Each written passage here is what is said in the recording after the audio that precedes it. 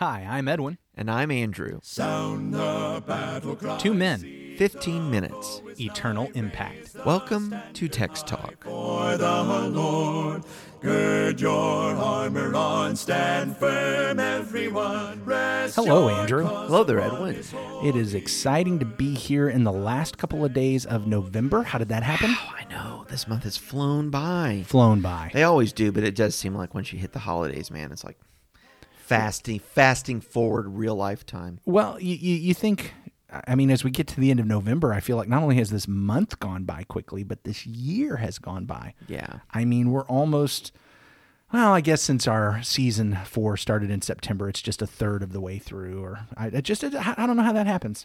I mean, just one day at a time. It's just one day at a time. Ordinary, normal. Yeah. You keep going one day at a time. And There's it not happens. enough hours in a day, any day, I'll tell you the that. truth. There's That's always the something truth. else to do. That's the truth. And there's not enough minutes in a text talk conversation. So probably we should go ahead and read Psalm 66 from I'm the New sure King that James. entirely depends on who you ask. So what we have here is Psalm 66, and I'll be reading from the New King James Version. Psalm 66, to the chief musician, a song, a psalm. Make a joyful shout to God, all the earth. Sing out the honor of his name. Make his praise glorious.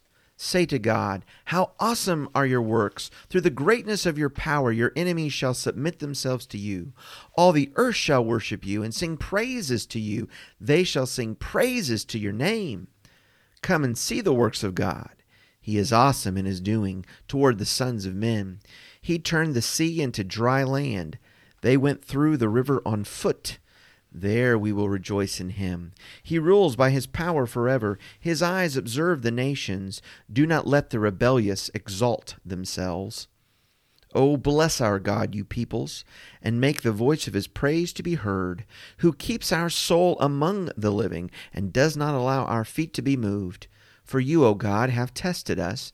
You have refined us as silver is refined. You brought us into the net. You laid affliction on our backs. You have caused men to ride over our heads. We went through fire and through water, but you brought us out to rich fulfillment. I will go into your house with burnt offerings. I will pay you my vows, which my lips have uttered, and my mouth has spoken when I was in trouble. I will offer you burnt sacrifices of fat animals, with the sweet aroma of rams. I will offer bulls with goats. Come and hear, all you who fear God, and I will declare what he has done for my soul. I cried to him with my mouth, and he was extolled with my tongue. If I regard iniquity in my heart, the Lord will not hear. But certainly God has heard me. He has attended to the voice of my prayer. Blessed be God who has not turned away my prayer, nor his mercy from me. Blessed be God who has not turned away my prayer or his mercy from me. What a triumphant end to this praise psalm. And really a reference back to so many times when in the laments, the questions are, hey, have you rejected me? Have you forgotten me? How long will you forget me? Yes. How long will you not listen? How long my voice is, my throat is, I can't even talk anymore. Or what about the eyes? You Yeah. know, the eyes have been open all night long, and my eyes have been crying out to you. I'm eating my tears. Yeah. And, all of that kind of thing. The night watches. And here what we find is in that moment when the deliverance occurs, that moment when the salvation comes, and when we're in the abundant times, what he's pointing out is, now I get it. Now I get it. You know what? All the way along, I feared that you had rejected me. I feared that you weren't listening, but here's what I know. You had not rejected me. You were holding me in your hand. You were bringing me through these trials and holding me up, and now I know you were listening. You were listening the entire time. Yeah, so I appreciate that. Your comments, to my mind, sort of reflect on the end of the psalm, maybe verses 16 and following, when he's inviting other people to hear what God had done for him. Mm-hmm. And so in this answer of prayer, he has an occasion now to praise God, to extol God, but to talk about God to other people, about God's faithfulness. The other thing I find interesting is in verse 18, some self-reflection about his own heart and God hearing his prayers. He said, if I regard iniquity in my heart, the Lord will not hear, but certainly God has heard me. He has attended to the voice of my prayer. And there is that declaration that I have been pursuing him from my heart and doing the best, I guess, to have that pure heart for God. And so while perhaps there was some doubt or challenge or labor involved in the wilderness times, in the difficult times, his heart was for the Lord. And it puts me in mind of the Beatitude, blessed are the pure in heart, for they will see God. Yes, they that will. Undivided loyalty, that undivided of heart. Yes, single, sincere heart, focused on the Lord, pursuing the Lord, turning away from evil, wickedness, and sin. So to my mind, David is professing that type of heart here, and that came through in the prayer. And then he saw God's answer in his prayer. As I think about this very last statement, he has not rejected. He was listening. I think about Isaiah 40. Here is a response to someone who is in the middle of the struggle, who is saying, he's not listening. My way is disregarded. In Isaiah 40:27, why do you say, O Jacob, and speak, O Israel, my way is hidden from the Lord, and my right is disregarded by my God? Have you not known? Have you not heard? The Lord is the everlasting God, the creator of the ends of the earth. He doesn't faint or grow weary. His understanding is unsearchable. He gives power to the faint, and to him who has no might he increases strength. Even youths shall faint and be weary, and young men shall fall exhausted. But they who wait for the Lord shall renew their strength. They shall mount up with wings like eagles. They shall run and not be weary. They shall walk and not faint. Here's I love this that promise. every time. When we're in the midst of this trial and we are thinking that God isn't listening, that God has abandoned, that God is overlooking, Isaiah's response to that is, why are you saying this? Why are you saying that your way is hidden from the Lord, that your right has been disregarded by God? Don't you know who God is? God is everlasting. He's the creator of the ends of the earth. Sure. And what we have in these statements are declarations of the totality of God's power. Here is the creator. He is the one that has brought everything into existence. He is the one that has brought order to it. This is talking about the power that God has, the power over all things. And he doesn't grow tired. He doesn't grow weary. This is how powerful he is. I get it that Isaiah doesn't use that omnipotent word, but that's really what is being described here. He has all power that can be had. He's got it. Yeah. And so when you're weak, he will strengthen you. He will carry you through. Why do you think your way is hidden from you? Don't you know that he created the ends of the earth? The idea there is that he sees the ends. He sees it all. Oh, yeah. He sees everything that's going on. There's not anything that he misses about what's going on there. And his understanding is unsearchable. And the idea there, it's not just, look, it's way beyond what we think. It's the idea that nobody could search out the ends of his understanding. It's that kind of omniscience. He has full, complete, absolute, total understanding. So don't think that he's missed your way.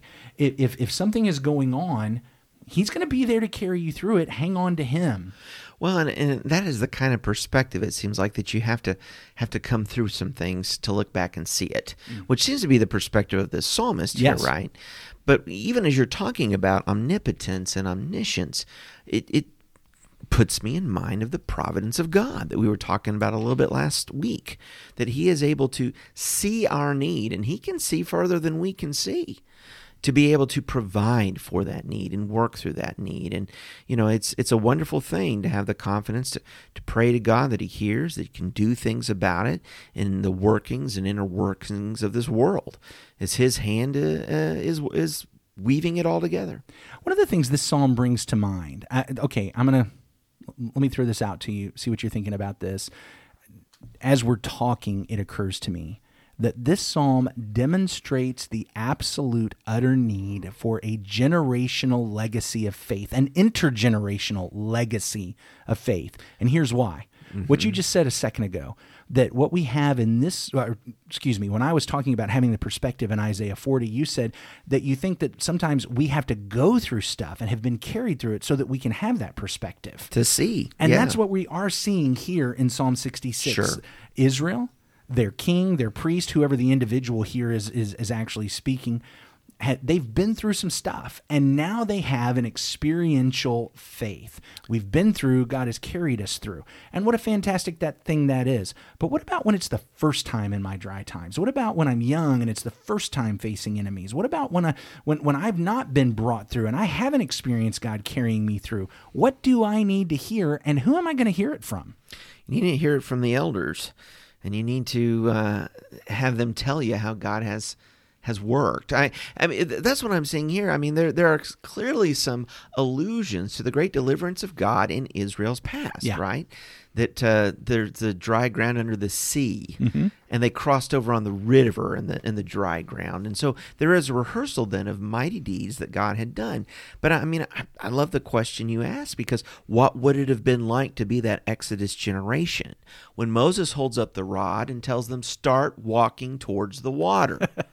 And that's what he told them to do, was start walking towards the water. Yeah. Similarly, you've got the Levites carrying the ark, and when their toes hit the river, then all of a sudden it parts. So you got them carrying the ark into the river? Yeah. Yeah. Start walking towards the water. Start walking towards the water. And that's when God acts. And so, I mean, it's amazing to think about the faith that is required of that generation to go take that step. They're in the middle of it. They're looking at the water. But then what powerful lessons for the subsequent generations, and how important it is for the fathers and the grandfathers to tell their children, this is who our God is, and this is what our God does. And let me just say, it's not just about the fathers and the mothers telling the sons and the daughters. It's about the sons and the daughters listening to the fathers and mothers, to the grandmothers and the grandfathers. That's a good point. To those older generations that have experienced and walked through the turmoil and the hardship, to be able to hear from them. You talk about that second generation that did take the land. I think what Genesis is Moses writing to the second generation. Let me tell you about your fathers. Let me tell you what your fathers experienced. Because when we look at Genesis, the stories of Abraham and Isaac and Jacob and Joseph mirror the story of Israel as a nation in Egypt, and then going to take the promised land. It's this intergenerational. Look at where your fathers were. Look at what your grandmother experienced. Look at what your grandfather experienced, and how God was with them. And I'm telling you, God's going to be like that with you. And here we get to Psalm 66, and there is that intergenerational that looked. And a few minutes ago, I wanted to make sure to ask you about this. You said from the elders. When you said from the elders, were you meaning the men who have an office of elder in the congregation? I mean, I know I think you were including them, but were you limiting it to them? Them too, but no, I was not. I was not limiting to them. When you were saying elders, you were meaning the older generation. The older generation. Yeah, that's what I meant. Mom and dad, grandfather and grandmother and great grandfather and great grandmother and older folks in the church. Yeah, my friend's mother and father. And what a wonderful thing it is to see as families pass on faith in their father's God. Yes. Amen. And I know that today, and I understand why. I know the emphasis we're placing on make your faith your own, and I want people to have their own faith, not just believing things just because their parents did. But I think we need to make sure we don't tip the scale so far the other way, that we act like you only have your own faith if it's different from your father's faith and your mother's faith. I mean, what we have in Psalm 66 is, let me tell you about what happened to our tribe, to our people in the past. And let me pass this on. And that next generation has to receive that as well. Yeah. And and the Bible talks about when they don't. I know we're about out of time, but it's kind of the story of Judges when generations don't receive that good word. Yeah, I think that's absolutely true. Lord God, thank you so much for giving us this psalm so that we can hear from this ancient saint who is telling us about whatever Israel went through that you delivered them from, and then reminding us what Israel went through in Egypt, and then walking through the Red Sea and then the River Jordan, that we can be amazed and have confidence to hang on to you, to realize that as we live in slavery in Egypt, or as we walk in the dry times in the wilderness, we know that we can hang on to you because what you have planned for us is abundance. And whether that's abundant times in this life, like Paul got to experience, or even if it means that we have lack and want until we're finally with you around your throne and we have abundance in eternity, we know that's what you have planned for us. Help us to walk by that faith, and help us to pass that faith on to our children, and may our children receive it, and their children, and on through a generational legacy of faith and confidence in you. Lord, we love you so very much. Thank you for loving us first. Through your Son, Jesus, we pray. Amen. Amen. Thanks for talking about the text with us today. I'm Edwin Crozier, and I'd like to invite you to join the Christians who meet on Livingston Avenue in Lutz, Florida this Sunday for our Bible classes and worship. You can find out more at christiansmeethere.org. Check out our daily written devotional that goes along with today's episode. You can find a link for it in our show notes. Michael Eldridge sang all 4 parts of our theme song. You can get more from him at acapeldridge.com. Please remember to subscribe, rate, and review Text Talk in your favorite podcast app so others can find it and learn about it more easily. Have a fantastic day. Steady, pass the word along. Onward, forward, shout aloud, Hosanna. Christ is captain of the mighty throne.